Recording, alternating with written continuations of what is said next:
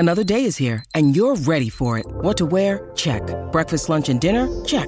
Planning for what's next and how to save for it? That's where Bank of America can help. For your financial to-dos, Bank of America has experts ready to help get you closer to your goals.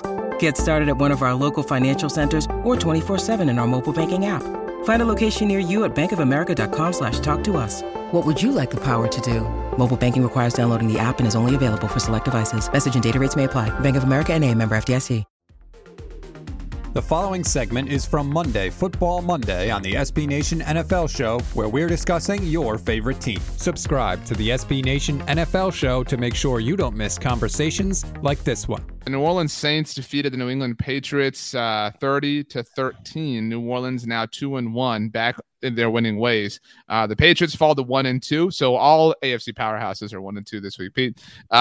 New Orleans special teams and defense really performed. Mac Jones threw an interception.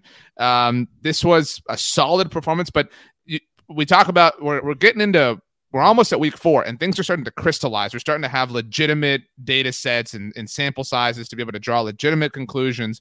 And there's, since the beginning of last season, there's been this, it's Bill Belichick. You can't totally discount the Patriots. You can't, totally just assume your team's going to beat them, whatever, but they are not really intimidating in any particular way. And Jameis Winston threw the most YOLO Jameis Winston touchdown of all time in this game. And it was really, not necessarily consequential. I did find this amazing, Pete, to set you up. Shout out to Jeff Duncan, does a great job covering the Saints. The Saints' 2 wins this season have come with Jameis Winston throwing for under 150 yards.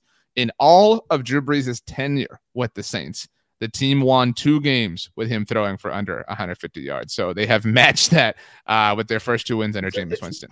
It's a little weird to see that his totals are so low, considering I thought when Winston got the job, he would just be airing it out. I thought it'd be much more of a fun offense, and they've kind of turned it into a similar situation we were talking about in Cleveland, where you're just kind of playing to your strengths, taking what's there, and so on and so forth. And Winston, it's gotten really to be more of a quarterback who takes care of the football, and it's just been weird to see in these first 3. We'll see if that keeps up. That's out of character in my opinion, and I think it might be a first 3-week situation.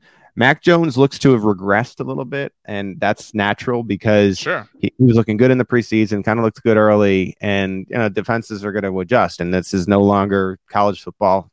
I'll tap into the NFL cliche. This is the when the men play on Sundays, and they're going to make adjustments. They're professional now. And and so now he has to adjust, and I don't think he's in a better spot. You can hear the rest of this conversation by subscribing to the SB Nation NFL Show wherever you get your podcasts.